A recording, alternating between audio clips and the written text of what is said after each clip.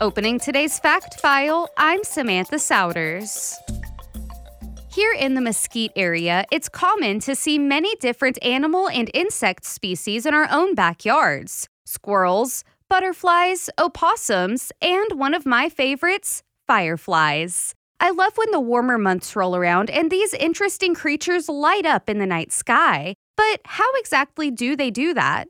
According to earthsky.org, fireflies are a type of beetle that possess and control a light-producing organ. When activated, this organ combines oxygen and calcium with adenosine triphosphate, luciferin, and the bioluminescent enzyme luciferase, which results in a chemical reaction and emission of light. It's believed that adult fireflies light up for two primary reasons: to attract mates and ward off potential predators. And fun fact from Smithsonian Magazine, since nearly all of the energy that lightning bugs use in their chemical reaction is emitted as light, they are one of the most efficient light sources in the world.